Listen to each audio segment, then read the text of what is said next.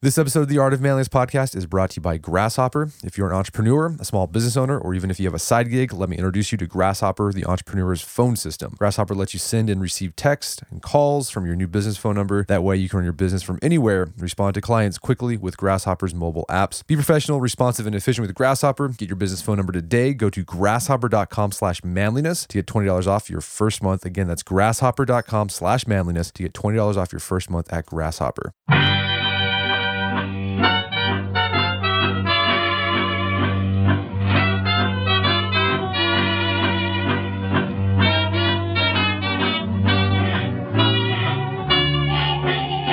Brett McKay here, and welcome to another edition of the Art of Manliness podcast. Have you ever wanted to get into your car, drive off into the middle of nowhere, leave behind the hustle and bustle of civilization, and just be by yourself? Well, in 1986, a man named Christopher Knight did just that and lived in the Maine woods without any human contact, for 27 years until he was discovered in 2013. My guest today wrote a biography, The Stranger in the Woods, about this man who locals called the Hermit of the North Pond. The author's name is Michael Finkel. And today on the show, we discuss how Chris survived in the Maine woods alone by himself. But more importantly, we discuss why Chris wanted to be by himself for so long. And by looking at the life of one of the modern world's last true hermits, Michael and I explored the idea of hermitage, solitude, and why being an individual requires you to be alone. After the show's over, you're going to want to go off in the woods and be by yourself. But before you do that, go check out the show notes at aom.is/hermit.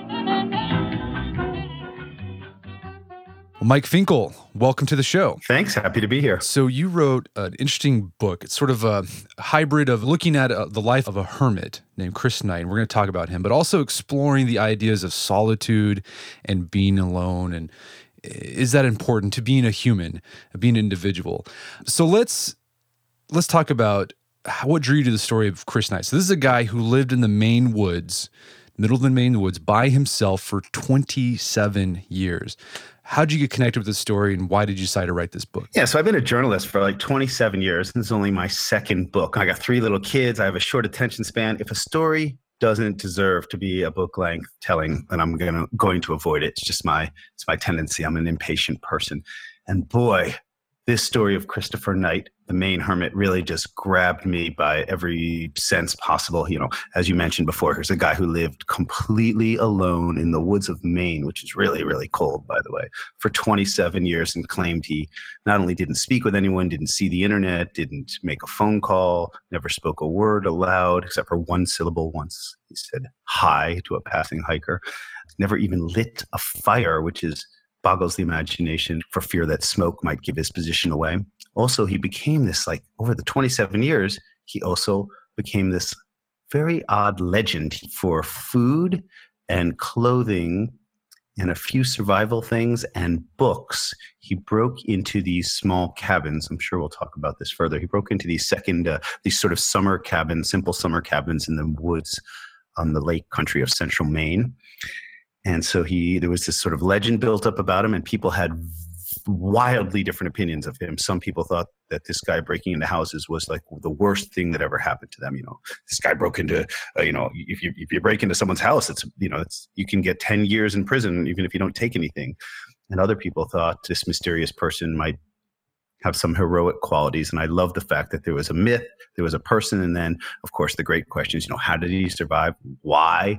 And then what happens after a person who has been away for so long is thrown back into our very loud, very, 24/7, 365 society? What happens then?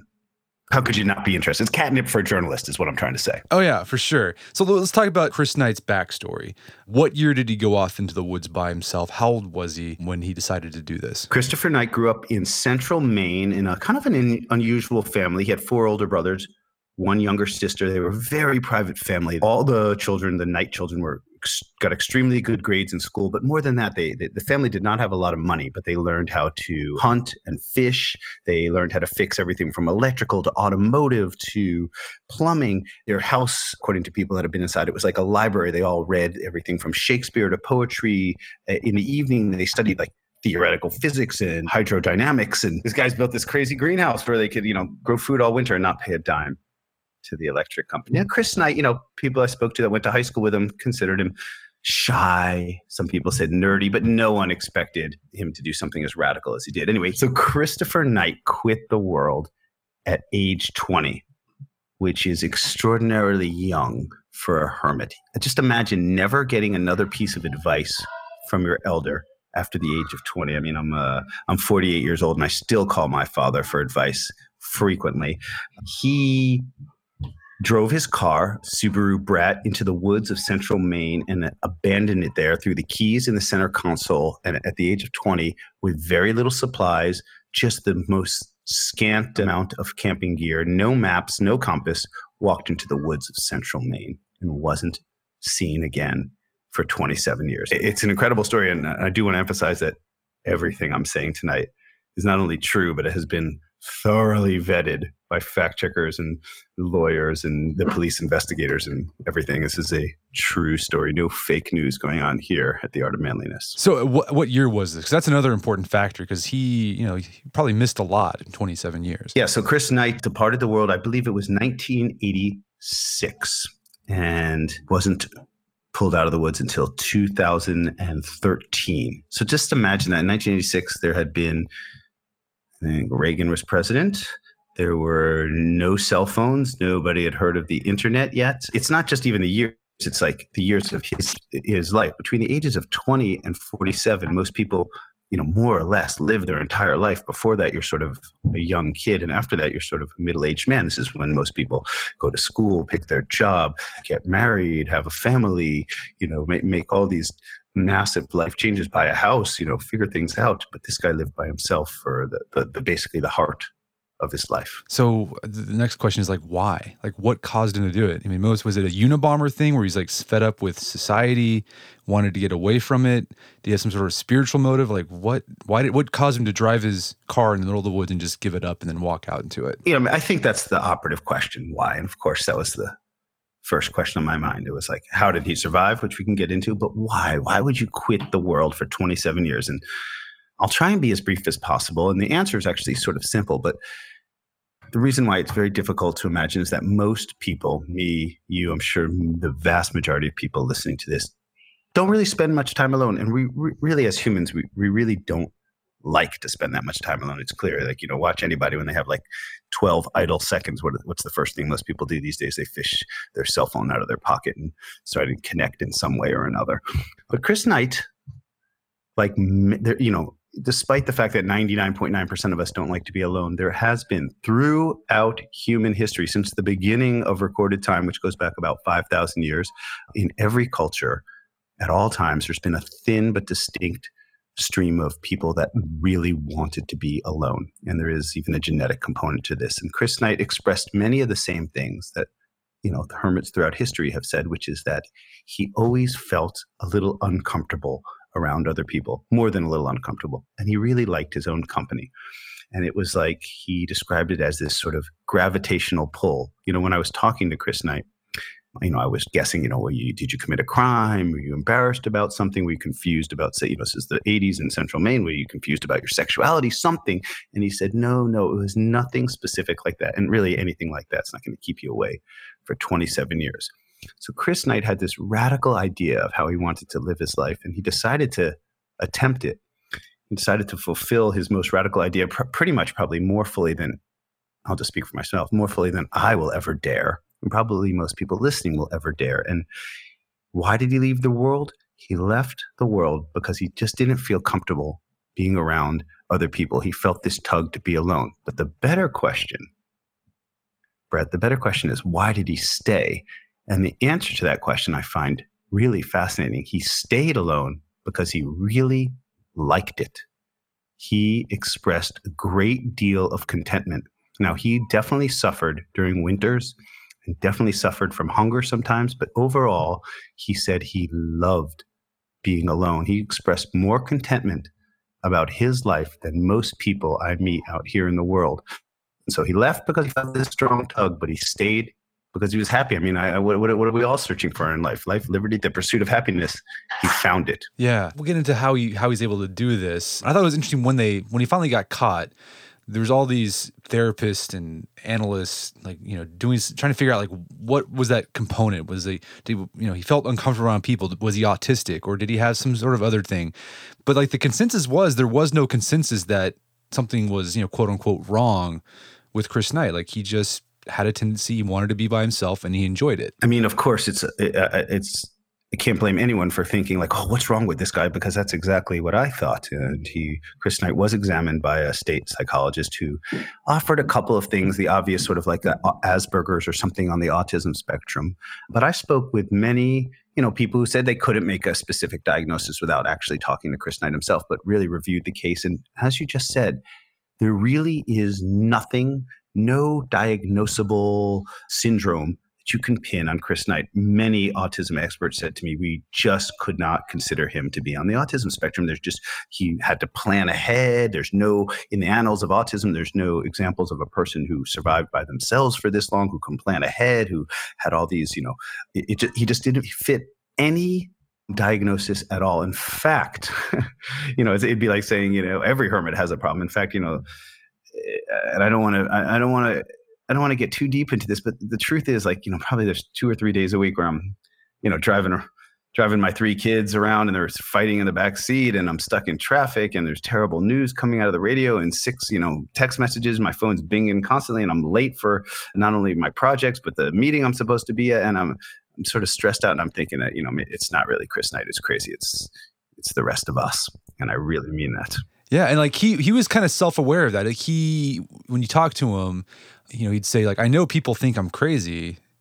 I understand that, but like maybe you guys are the crazy ones. Like he was very philosophical about his solitude, even though he wouldn't say that he's being philosophical. Right. So, just briefly to keep the story a little coherent, Chris Knight planned to spend his entire life in the woods. He never wanted to come out, ever. Not 27 years, not ever. He planned to die completely anonymously. But as I mentioned, he did steal food and other survival supplies and books and was eventually caught. And we can get into that. But, and so was forcibly removed from his solitude. And that's the only reason I was able to talk to him. He was actually in jail. And so most of the time we met was in a jail visiting room. And if there is one thing I can say about Chris Knight, and there's lots of things I can say about him, but he is extraordinarily intelligent. I rarely encountered someone who could not just quote from 1,000 books. He seemed to have a photographic memory, though he denied it. I don't have a photographic memory. I just remember everything, which seems to me like.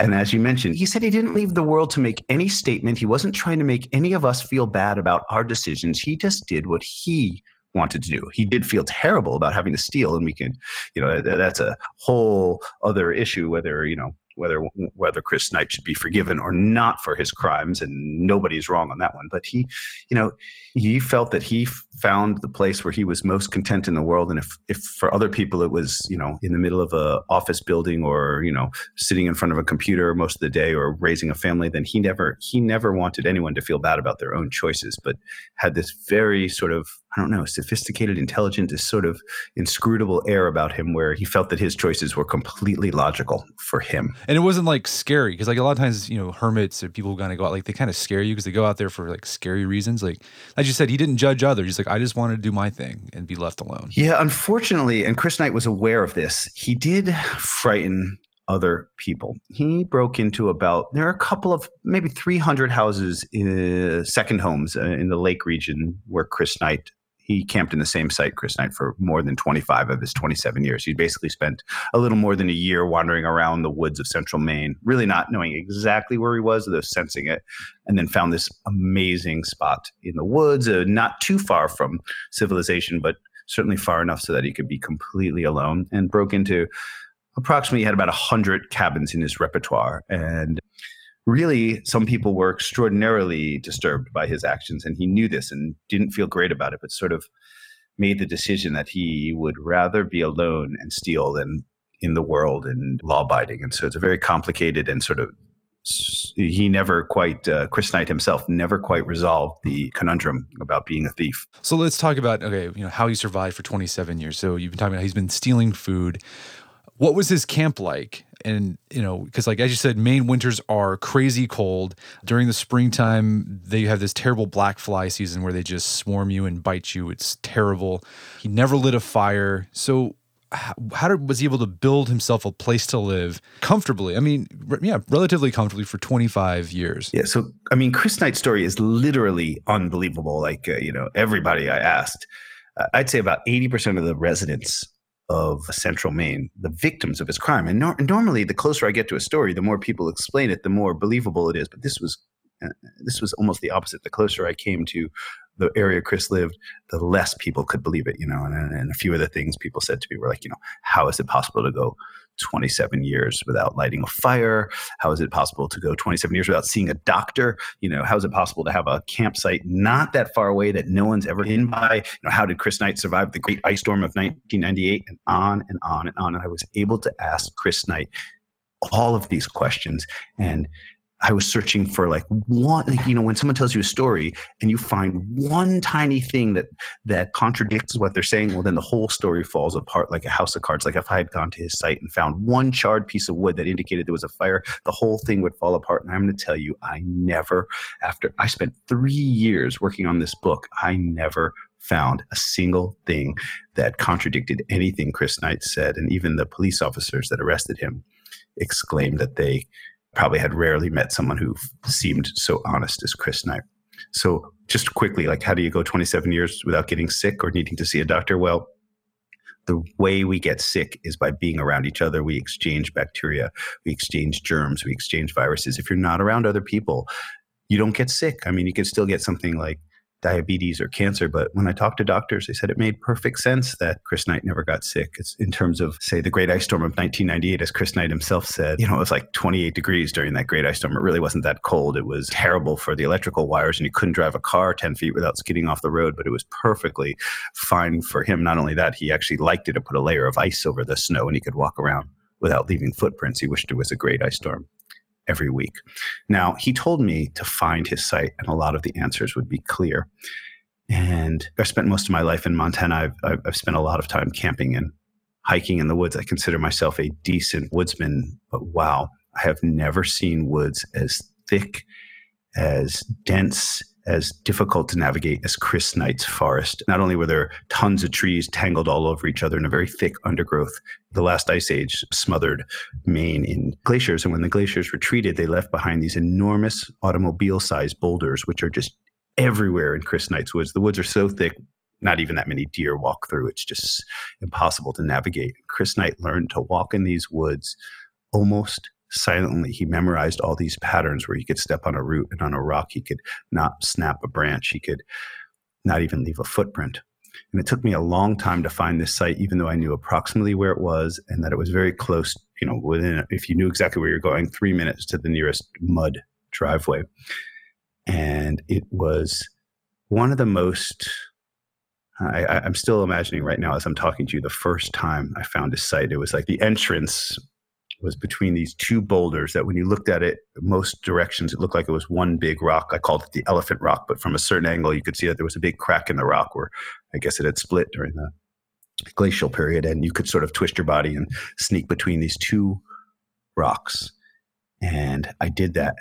And there was a site, and it was like one of the most gorgeous things I've ever seen. And I told you I've spent a lot of times in the woods. It's like Chris Knight had cleared out like a cube of forest. Imagine the forest as dense as a Brillo pad all around you. And suddenly you walk into this clearing, but it even had a roof overhead because the tree branches linked. And, Chris Knight was aware of this. And a couple of police officers said they did a few flyovers looking for this dude's camp, and never found it. And it was understandable why, because there was a roof overhead.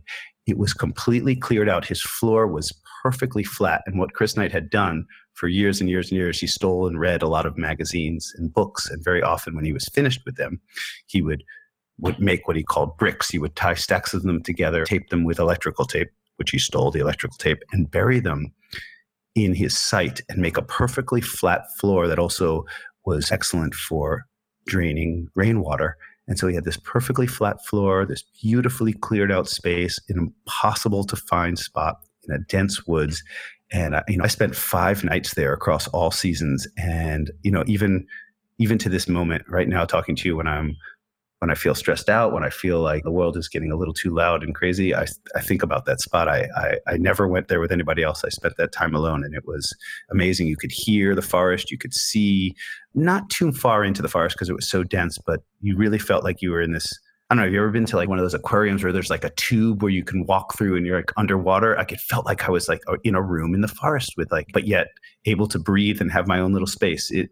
I don't think I could really overstate how fantastically lovely this spot was, and I understood why he wanted to stay there. I don't know if I want to stay there 25 years, but boy, I could use a couple of long weekends there now and again. We're going to take a quick break for your word from our sponsors. All right, we're big believers in continuing your education even after your schooling is over here at the Art of Manliness. And part of my own personal self-education program, besides reading, is I listen to the Great Courses Plus. With the Great Courses Plus, I have access to over 8,500 lectures on a wide variety of topics, and they're all presented by award-winning experts and lecturers about these topics. So they've got things on history, science, philosophy. I've even taken courses on photography to help my photography skills, business courses to help me with my business, you name it, they've got it. One course I've been listening to or watching lately is the Psychology of Performance, How to Be Your Best in Life. Great insight into enhancing your mental and physical game using tools like values-based goals and teamwork and things like that. We've talked a lot about on the podcast about this sort of thing, and this just goes more in depth. I want you to enjoy the Great Courses Plus too, and right now they have an incredible Black Friday deal, but it's only for a limited time. Sign up for an annual plan and get a free Roku Express plus $20 off, or sign up for a free month and get 50% off the next month. So you got two options there. These generous offers extend your unlimited access as you enjoy their huge library of engaging lectures over at the Great Courses Plus. But to get these limited time Black Friday deals and any of my special offers, you must sign up through my special URL, and this is it. It's thegreatcoursesplus.com/manliness. Again, that's thegreatcoursesplus.com/manliness. Get their Black Friday deals and check this out. You're going to love it. Go check it out. Also by the Art of Manliness store at store.artofmanliness.com. You can find all sorts of Art of Manliness swag. We've got t-shirts. We got posters with Rudyard Kipling's poem If and Theodore Roosevelt's Man in the Arena speech on it. We've got our famous coffee mugs, super handsome, very hefty. Could bludgeon someone to death with it if you wanted to. I mean, an improvised weapon situation. We just introduced a new catch-all. It says a place for everything in its place. Really handsome, great for all your stuff you keep in your pocket, put in your dresser. Other stuff there, go check it out. Store.artofmanliness.com. And if it's your first time purchasing, you're a podcast listener, just use code AOM podcast at checkout to get 10% off. And also, we've got a Black Friday deal going on. It's this Black Friday. Any purchases of $50 or more gets free shipping in the United States. So go check that out. All your purchases at store.artofmanliness.com help support the Art of Manliness podcast, as well as the content we produce on artofmanliness.com. Thank you. Right. So as I said earlier, this book, you use it to explore the idea of solitude and hermitage. Let's talk about, as you mentioned earlier, since the beginning of recorded history, there have been hermits. Can you kind of give us the rough thumbnail sketch of the history of hermitage in humanity? Yeah, some of the very first writings we have that exist, some writings etched on animal bones from ancient China, and some writings scratched onto clay tablets from Mesopotamia mention wild men or shamans, people living alone in the wilderness. And so, as I said, certainly before recorded history and for all of recorded history, there have been people that wanted to be by themselves. The majority of these people did it for religious reasons, to seek a closer relationship with God. There's the famous desert fathers of early Christianity. Many Buddhists, of course, go on long retreats. Now, Chris Knight did not follow a formal religion and did not escape for any religious reasons. But the religion is the main reason. A secondary reason is sort of what I call protester hermits. A lot of people left the world because of war, because of pollution. Even right now in Japan, there are approximately 1 million young kids, most of them male, called hikikomori, which means pulling away, people that live in their rooms, often for more than a decade. And, this is there's more than 1 million of them. It's sort of a epidemic in Japan. There's even like therapists that offer counseling through the internet, but people that sort of just quit the pressure cooker society that's especially prevalent in Japan. And so these are like people that are protesting. And then the last type of hermit is someone like a Henry David Thoreau, someone who leaves for maybe artistic or self-fulfillment reasons. There's been also some sort of tangential hermits. In the early 1800s, there was a fad in England among the aristocracy. If you had a large estate, it was a fad to hire a hermit. They were called ornamental hermits. And there's these people put advertisements in newspapers offering to pay, it was like $7 a month for a person who was willing to grow a long beard and live in a cave on a estate in the British countryside. And, these aristocrats felt that hermits sort of had the air of wisdom and maybe, I don't know, mystery or something. And it became this very amusing fad that lasted 30 or so years. Yeah. And are there hermits still today I'm sure there are hermits still today. You just mentioned the people in Japan, but I think you mentioned there's internet forums dedicated to being a hermit, which seems sort of counterintuitive. Yeah, actually paradoxical. I have hermit-ish tendencies. I am certainly by no means a hermit, but my job writing involves spending a lot of time by myself, and sometimes I even find it enjoyable. And I was a long distance runner and things like that. So while I am by no means a hermit, I sort of get the need to be apart from people. I do need my alone time. There are hermits today. Now, I want to say one more thing, which sometimes I'm almost I don't know if shy is the right word. Sometimes there's things that are so extraordinary that you just don't even bother to say it because people don't believe it. But I'm just going to say one more thing.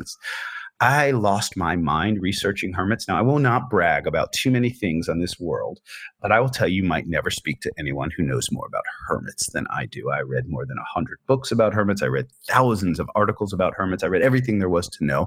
I just wanted to compare Chris Knight's experiences with other hermits. And I'm going to tell you, I never found a single example of another person who went 27 years without at least somebody checking up on them, bringing them food, just asking if they were okay.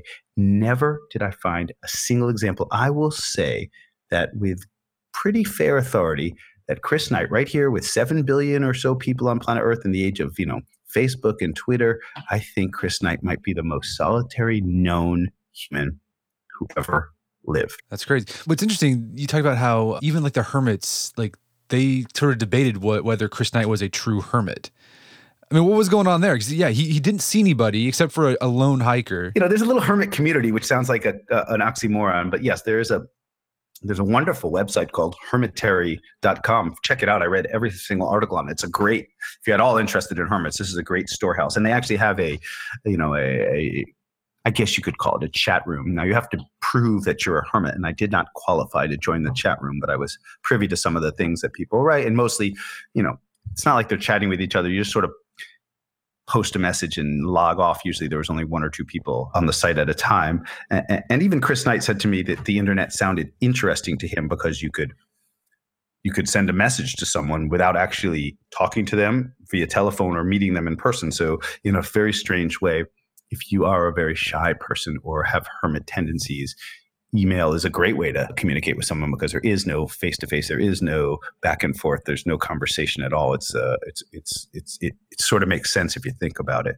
But this community really debated whether you could consider Chris Knight to be a hermit because he stole, and that goes against the ideal of hermits. Now, there are no official rule books for hermits, by the way, so it's not like there's it's not baseball here. It's not like we could do the replay and decide whether he's hermit or not a hermit. But they thought that anyone who invaded other people's privacy or their lives didn't deserve the lofty label of hermit. And Chris Knight himself said he didn't care whether he was a hermit or not. That he didn't put a label at all on what he did, and putting a label on anything is a really worthless exercise. And I sometimes love talking with Chris Knight because he always made me feel that even writing an entire book about him was sort of just an egotistical trip on my part. And I would sometimes, he's like, "Oh, you're going to take your thoughts and package them in a commodity and ask people to spend money to read it." Well, very, very good for you. Well, you mentioned Thoreau. He's kind of held as America's prototypical hermit. But Knight, when you brought up Thoreau with Chris, Chris said, no, he's a dilettante. He's a phony. Why did Knight have so much disdain for Thoreau? Oh man, I think that Walden is one of the most. I reread Walden doing this research for this book, and maybe I was too young when I read it the first time because I was like, all right, I'll give Walden a shot. It's a very difficult thing, but boy, I really found it to be beautifully written, and I'm a fan of Thoreau now. So I was like, of course, Walden Pond was in Massachusetts, not that far from, New England, crotchety people, guys going off by themselves. I'm like, of course, I'm going to, compare you to Thoreau. I meant it as a compliment. Chris Knight had such humorously negative reaction to Thoreau. Now, let me just tell you a couple of things about Henry David Thoreau. First of all, Thoreau spent only 2 years in his cabin in Walden Pond. He walked into the town of Concord frequently. His mother did his laundry. He once had a dinner party that had 20 guests. And the worst thing Thoreau did, of course, was write Walden.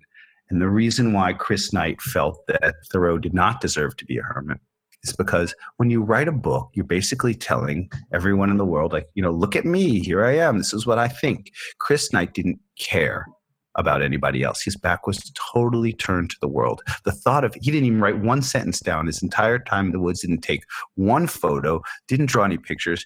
These were all for other people to see. Chris Knight just really wasn't interested in anybody else. And he thought that anybody who went off by themselves to write a poem or, paint a picture or do an opera was really just spending time alone so that they could show off for the rest of the world. And Chris had no interest in that. Yeah.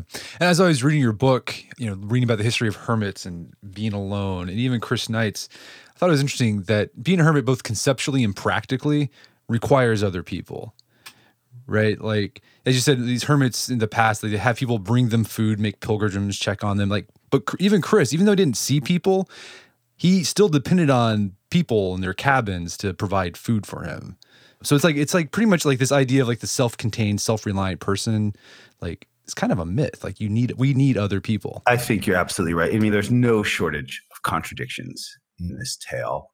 Even Chris Knight would nod and say that there are. Chris Knight, of course, he relied on other people. He stole everything he needed to survive. In fact, when he was arrested after 27 years, the only thing in the world he had that he could say was his, that he didn't steal, were his eyeglasses. And in fact, the arresting officers were also disbelieving of his story. They found a high school photo of Chris Knight. He actually went to school in central Maine, not too far away from where he was arrested. And the high school yearbook was brought to them. And lo and behold, there was Chris Knight in the high school yearbook at the age of 18, wearing the same set of glasses that he was arrested in at age 47.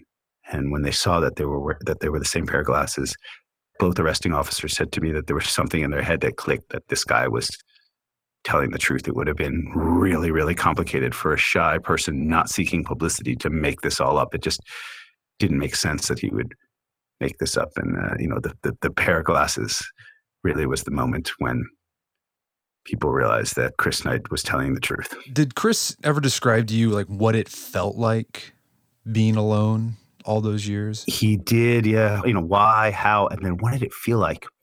And I have to tell you, again, this is one of those topics that just sort of defies imagination. Chris Knight, he read a lot. He even played a couple of old handheld video games that he stole. He had a handheld video game policy. He only stole them that were at least 2 generations old. He didn't want to deprive any children of their Christmas presents, he said. And besides, in a couple of years, he'd be stealing them anyway.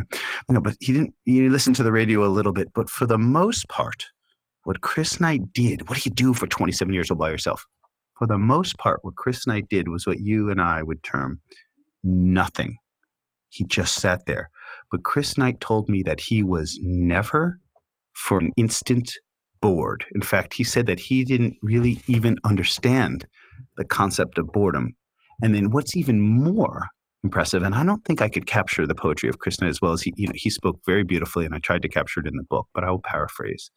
He said to me that he didn't actually even feel alone. In fact, he told me, and this sentiment was repeated in various forms in dozens upon dozens of books written by hermits, religious and non-religious alike. He said that rather than feeling alone, he felt absolutely and entirely connected to like the rest of the universe, the world. He said that, there was not even a mirror in his camp, so he didn't even know what he looked like. He said that after a very short period of time alone, he wasn't entirely aware of where he ended and the forest began. He said he just felt intimately connected with everything and never lonely. It's the way he described it was, in fact, frankly, it gave me it sort of gave me chills. It's like, I feel like people in this outside world, as opposed to Chris Knight's world, where we have a billion video games and a million books and a lot of things to occupy our mind. People often express that they're bored or have nothing to do. And Chris Knight,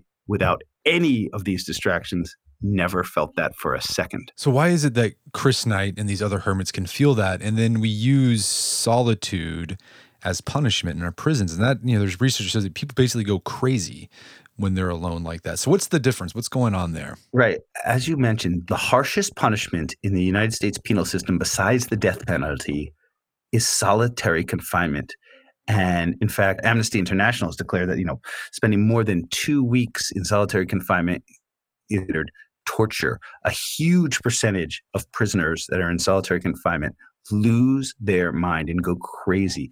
Solitude is a very interesting state. Some people seek it and love it. Most people avoid it at all costs and absolutely hate it. It is one of the reasons why it is fascinating. And so when I talk about people finding solace and people finding joy, I'm talking about voluntary solitude. Involuntary solitude is practically torture. And it's one of the reasons why the subject is extremely fascinating. Most of us just hate it. There was a study conducted by the University of Virginia a couple of years ago in which they showed that about 60% of men and 35% of women would rather give themselves electric shocks than sit quietly with nothing to do for 15 minutes. We really don't like to be alone with ourselves. Humans were one of the reasons most anthropologists consider humans to be the dominant species on the planet isn't because we're the fastest animal or the strongest animal, but because we have really big brains. But more importantly, we're able to link them up and work together. We're sort of programmed to work together. Even in Genesis in the Bible, it said, God did not want Adam to be alone. It was like one of the first things that God did was like, he can't be alone. It goes to be alone voluntarily for most of us seems to go against everything we have ever felt or heard. But there are, like I said, those that love it, speak so highly of it and talk about such rich experiences. This is voluntary aloneness. There have been like 20 studies done around the world that sort of examine the effects of solitude and quiet on humans. And every study has come up with the exact same conclusions, which is that time alone, time in nature, time by yourself makes you calmer. It makes you healthier. There's all the stress hormones are reduced. It makes you smarter. There are tests of memory and reading retention, and it makes you happier. There's really time alone, voluntary time alone is great for you. Humans are our species is about 2 million years old. And for 99% of the time that we've been humans, we all lived in small groups of hunter-gatherers and spent a lot of time alone or in tiny groups in quiet situations, and every single one of our senses is calibrated to that. Technology, changes very quickly. Evolution is very slow. Take a hike in the woods. All of us feel good about it. Why? Because that's what all of our senses are calibrated to: being quiet in the woods, not playing Nintendo. Right. So 27 years, Knight was alone. How did he eventually get caught? What changed? So as I mentioned, there was this sort of legend that built up. There's several hundred houses around these lakes, and everybody was missing. People are missing stakes, their Stephen King novel, their flashlights, their batteries, their sleeping bag, but there were no smashed windows, there was no kicked in doors. Your TV's there, your computer's there, your jewelry's there. People were very confused, but there was definitely something going on. When people examined their cabins very closely, they saw that sometimes the hasp on their window, the lock on their window was open, and there were file marks and even some file shavings. So someone had been inside, and the police had been called, and they couldn't find it, and nobody knew. Was it a neighbor? Was it some Vietnam vet that was disgruntled? Was it a gang initiation? Was it two brothers that both owned cabins on a pond thought the other was the one who was stealing? Nobody knew. And this went on for 5, 10, 15, 20, 25 years and became this legend. And the people around the lake gave the legend a name. They called it the North Pond Hermit, but they really didn't know if there was a hermit. In fact, most people assumed no way would a guy be out there for that long. It was probably some neighbor, some gang initiation, some prank, something. Anyway, finally, after more than a quarter century and intermittent police searches, really, it just sort of fell between the cracks. There's a lot of problems in central Maine, and somebody stealing hamburger meat and batteries just never made it to the number one problem for the police department. But a game warden named Terry Hughes, who lived in the area where this legend took place, realized that this was not the Loch Ness Monster or the Himalayan Yeti. There was something happening, and damn it, he was going to solve it. And Terry Hughes is a great guy, but when he puts his mind to something, he sort of puts his mind to it. And like he contacted Homeland Security, and I won't get into all the details, but he put like electric eyes around in the forest, and he had silent alarms that would ring his cell phone in the middle of the night. And finally, after 27 years, Terry Knight caught the North Pond Hermit red-handed stealing some hamburger meat and cheese from a local summer camp that was closed for the season, and the 27-year reign the Hermit came to an end. And what was that like for Knight to have his reign in the woods ended? Well, Knight was an extremely cautious thief, but he knew that every time he left his camp in the woods, and even in his camp in the woods, which by the way was on private property, a 200-acre lot, he knew that his time in the woods could come to an end at any moment. And he sort of sensed it. Over the 27 years, he saw technology improve.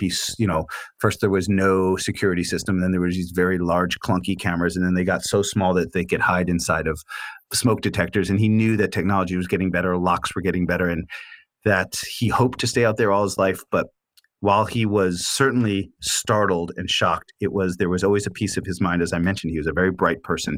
There was no part of him that thought, this is a sure thing that I could live out here forever. He was, let's just say he was stoic. He was certainly not happy, but realized that this was a possibility.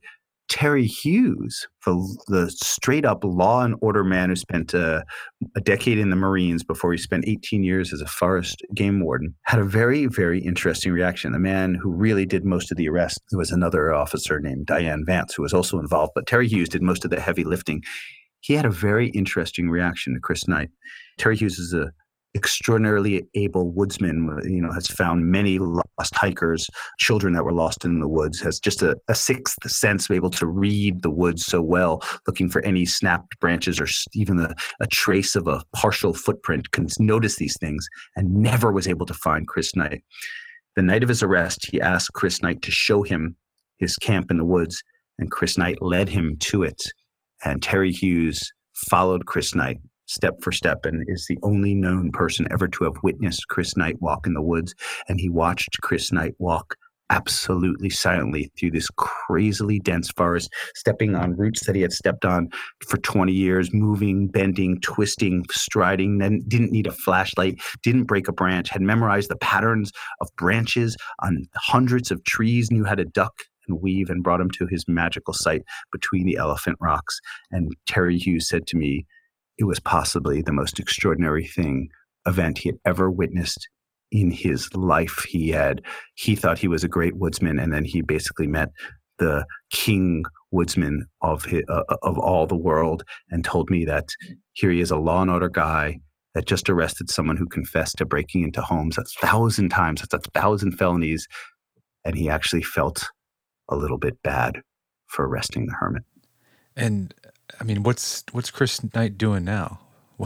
So what do you do with a guy like Chris Knight? See, I think one of the things that also interested me about this story is that Chris Knight is not clearly completely crazy, and if someone is crazy, we have mental hospitals for them. And Chris Knight is clearly not a violent and evil criminal, and if you are that way, then we have jails for you.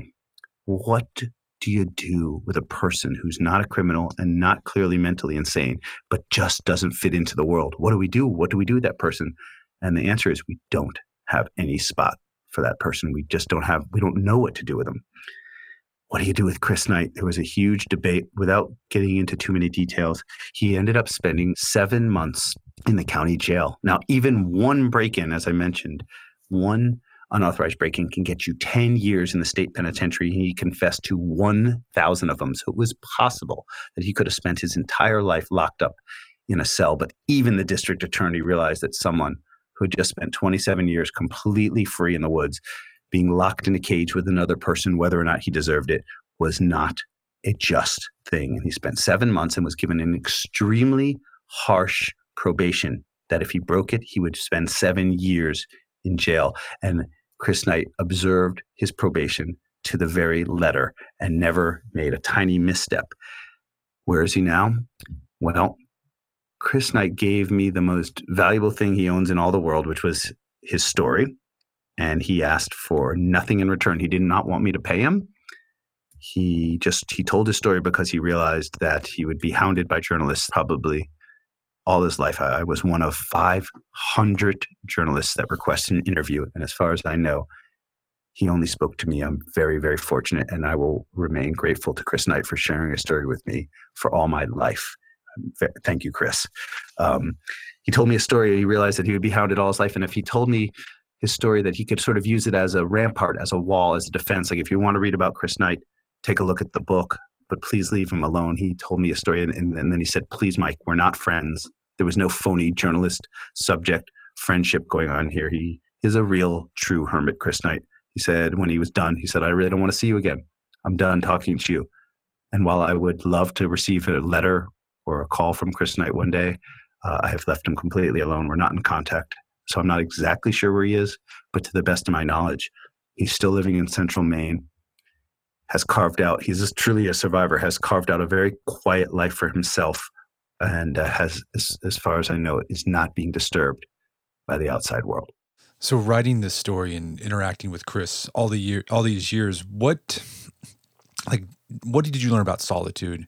And did you find yourself looking for more of it in your life after interacting with Chris? Yeah, I sort of touched on this during our conversation about how our senses are calibrated to the woods and how it seems like we avoid being by ourselves at all costs. I mean, literally to the point that we have an extra 90 seconds, we will fish out our phone and send a text message or view our Twitter feed. We feel this crazy need to be in constant connection. I have a weird idea, and it's possibly the simplest suggestion that anyone could ever make. I bet you I'm not alone here in thinking that the tone, the tempo, the discourse, the public, what's going on in society right now seems a little bit crazy. I think we are tearing ourselves apart. I think that it doesn't matter where you are on the political spectrum. I think that we are really, really feeling like anger comes before any sort of understanding or compromise. I think we're all going crazy, to be honest with you. I have an idea. This is something that I have been doing. It would be wonderful if every single person who is listening to this spends, I'm not saying 27 years alone, I'm saying 10 minutes. The next time you have nothing to do nothing. Don't pull out your phone. Don't call anyone. Don't check your email. Don't do anything. Just be there quietly. I don't care if you're in the middle of a city street or in your bedroom or in a city park. Don't do anything for just a couple of minutes. Try it. How can that be a hard thing to do? I'm just asking people to do nothing. I'm not asking you to go and take some crazy meditation class or, lift weights every morning for 2 hours or take yoga. Just do nothing. I think if everybody in the entire world did nothing for 10 or 15 minutes a day, the temperature of the society, this craziness that's going on, would be decreased by an essential margin. We might all actually get along a little better. It's just my idea. I like that. Do nothing. Well, Michael, this has been a great conversation. Where can people go learn more about the book? And I promise, after you guys read this book, you're going to kind of want to go out in the Maine woods by yourself, literally. Yeah, just take a long weekend and maybe take this book along. It's called The Stranger in the Woods. Yeah, take a long weekend. I have a website. I go by Michael Finkel, very funny rhyming name. So www.michaelfinkel.com. If you're inspired to, there's a contact tab. Send me a note. It takes me sometimes a little while to get back in touch, but I answer everybody. Even if you want to say something negative, positive, questions, feel free to get me on my website, michaelfinkel.com. Michael Finkel, thank you so much for your time. It's been a pleasure. Thank you for having me on. It really is a fun and rich topic to discuss, and I appreciate it. My guest today was Michael Finkel. He's the author of the book, The Stranger in the Woods, The Extraordinary Story of the Last True Hermit. Find that book on Amazon.com and bookstores everywhere. You can also find out more information about Michael's work at michaelfinkel.com. Also, check out our show notes at aom.is/hermit. You can find links to resources where we can delve deeper into this topic.